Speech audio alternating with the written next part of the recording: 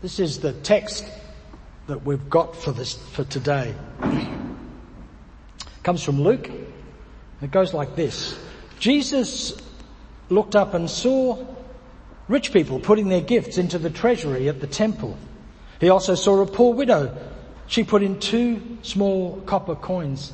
And Jesus said, "Truly I tell you, this poor widow has put in more than all of them, for all of them have contributed out of their abundance, but she, out of her poverty, she has put in all that she had to live on."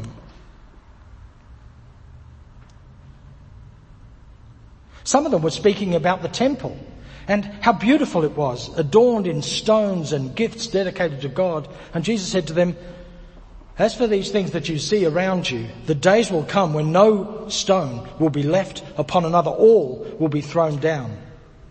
And they said to him, "Teacher, when will this be? And how can this be a sign that we will see for when it takes place?" And he said to them, "Don't be led astray. For many will come in my name saying, 'I am the one, and the time is near.' Don't follow them.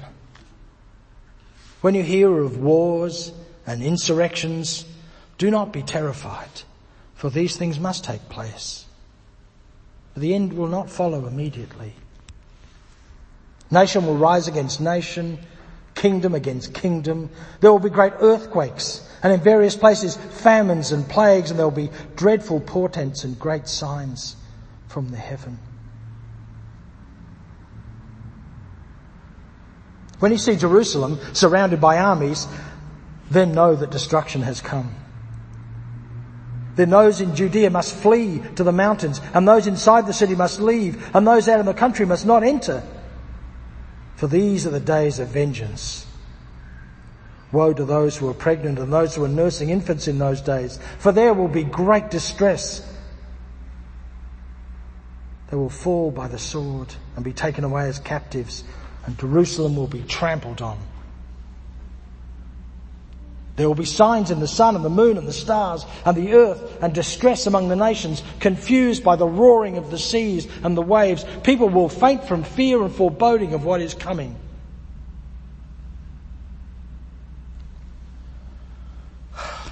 Then he told him his parable. "Look at the fig tree and all the trees. As soon as they sprout leaves, you can see for yourselves and know that summer is already near. So when you see all these things take place, you know that the kingdom of God is also near. Heaven and earth will pass away, but not my words." For the word of God in Scripture, for the word of God among us, for the word of God within us. Well, maybe. Who wants to hear this on a Sunday morning? The sun's shining, it's a beautiful day. I don't want to hear this. That's what the news is for. Night after night after night, when half our country is up in flames. But this is what's called apocalyptic literature.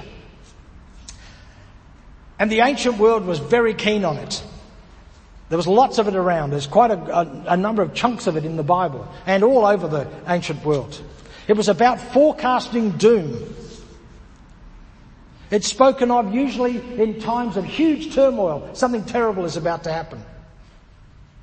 And given our history, pretty much you could say apocalyptic literature would fit in anywhere at any time. This particular thing was spoken of in the moment of brutal oppression by an occupation force in the country of Israel, the Romans. It was written down about 80 years after this happened. These words were spoken, It was written down about 80 years later. But about 70 years later, after the words were spoken and before they were written down, destruction did come to the world, particularly the world of the Jews. The temple was destroyed. The temple was one of the largest structures in the known world. And for us it was sort of part church, part law court, part parliament, part stock exchange, part university, part shopping mall. It was the centre of everything. We have those things separated, but they weren't. They were all one thing. And what Jesus prophesied what he said might happen did happen. Now, it wasn't hard to pick that happening. Just like the New South Wales fire chief picked 18 months ago that this year would be a horrendous year for fires up the East Coast. Because he's a genius? Not so much. Because he's a prophet and can see the future? I don't think so. But because he looked at the situation the way it was and what was coming and the way the climate was changing, and he saw what was likely to be obvious. Now, he might have been wrong about this year, it might have been next year, it doesn't matter. It's easy to pick when you pay attention. So not only was Jerusalem completely destroyed, and it was no longer a city after that until basically the beginning of the 20th century. It was just completely destroyed. At the same time, Mount Vesuvius erupted a few years later. So this was happened in 70 AD, and in 79 AD, 9 years later, Vesuvius erupted, destroying Pompeii and Herculaneum and a number of other cities of that area, and put into the atmosphere, I have to read this because I never can quite believe it, 100,000 times the thermal energy as that released by the bombs that the Allies dropped on on Hiroshima and Nagasaki. 100,000 times. So when you talk about cataclysmic events, these two things together, the world was in a mess. And it must have felt like the end of the world, which we've spent the last 200 years digging up in Pompeii to look at it and understand the terror that they must have been in. But it went so much broader than that. But so what? That was 2,000 years ago. But we're really keen on apocalyptic literature too. Here's this quote, very recent quote. People are suffering. People are dying. Entire ecosystems are collapsing. We are in the beginning of a mass extinction. And all you can talk about is money and fairy tales of eternal economic growth. How dare you? Greta Thunberg, September this year at the UN Climate Action Summit.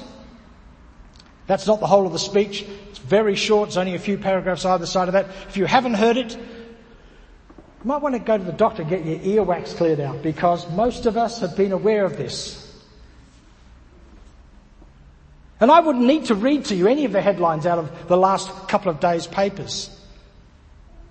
Not only about what's happened on the east coast of Australia, for many of us, happened to friends and family and people we love, but any other newspaper, any other website will tell you what's happening. Things are changing. That you either accept that climate change is now an existential threat to the entire planet, or you're living in Thunberg's fairy tale world. So we know about apocalyptic literature. We also know how we often deal with it. One of the things is some of us lie to ourselves to make ourselves feel better. It's really overblown. The current bushfires are not caused by climate change. And of course, no one can prove one way or the other. We've always had horrendous bushfires in this country, particularly since we've ignored indigenous land care practices and just decimated the place for the last 200 years. Of course, we've had terrible bushfires. So it's easy to pretend and hope for the best by pretending it's not happening, or it's not as bad as people are saying, or really they've overblown it and really it's all going to be okay. Either because we'll come up with a technological fix that will save us, or because many of us are going to be dead before there's a real problem. It's going to be our grandchildren. Or we take the old classic, which is blame the messenger, attack the messenger, which Donald Trump, of course, and Scott Morrison have both done with Thunberg. She's a woman, she's young, she's Swedish, she's a vegan, I don't know. But anyway, it's much better to attack the messenger than to come face to face with the message. So what do we do if we take this seriously?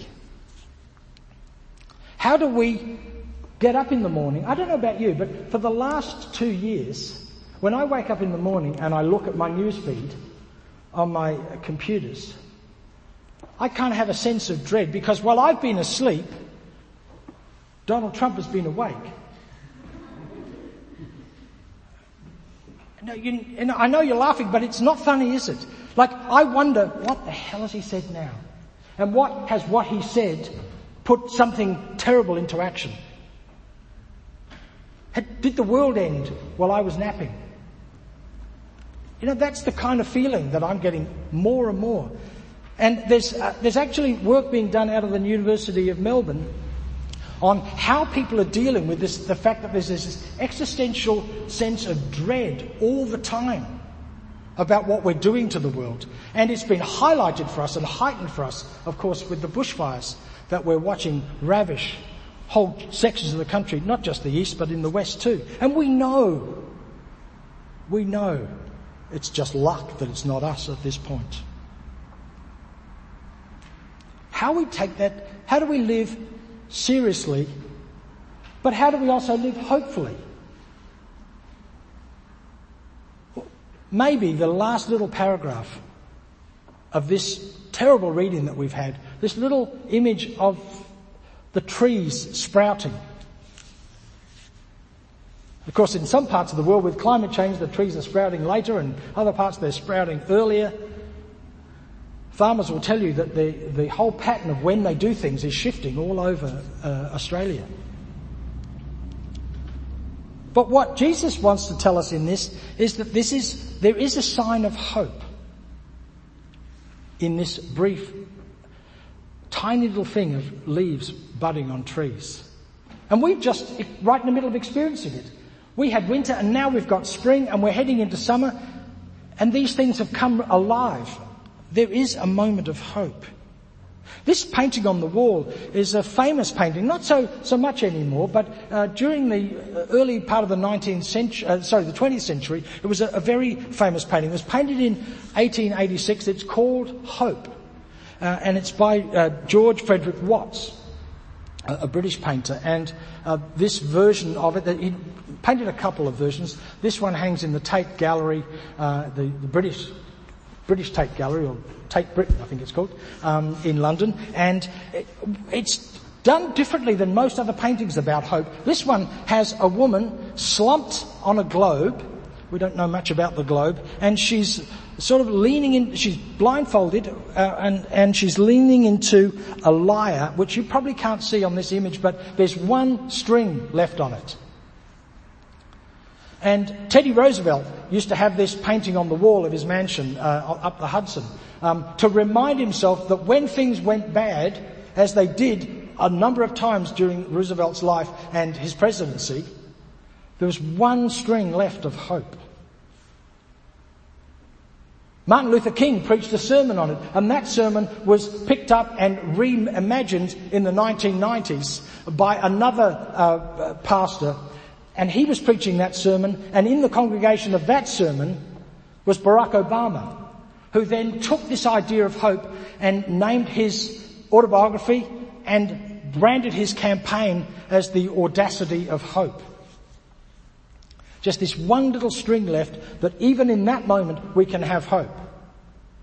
And one of the things Obama said a number of times before his presidency, as he was leading up to it, in a number of speeches, was that this hope, and I'm sure this is what Jesus would be saying here, it can't be just individual.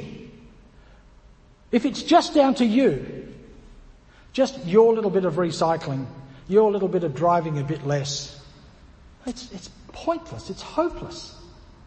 If you're the only one hoping, then you can't survive.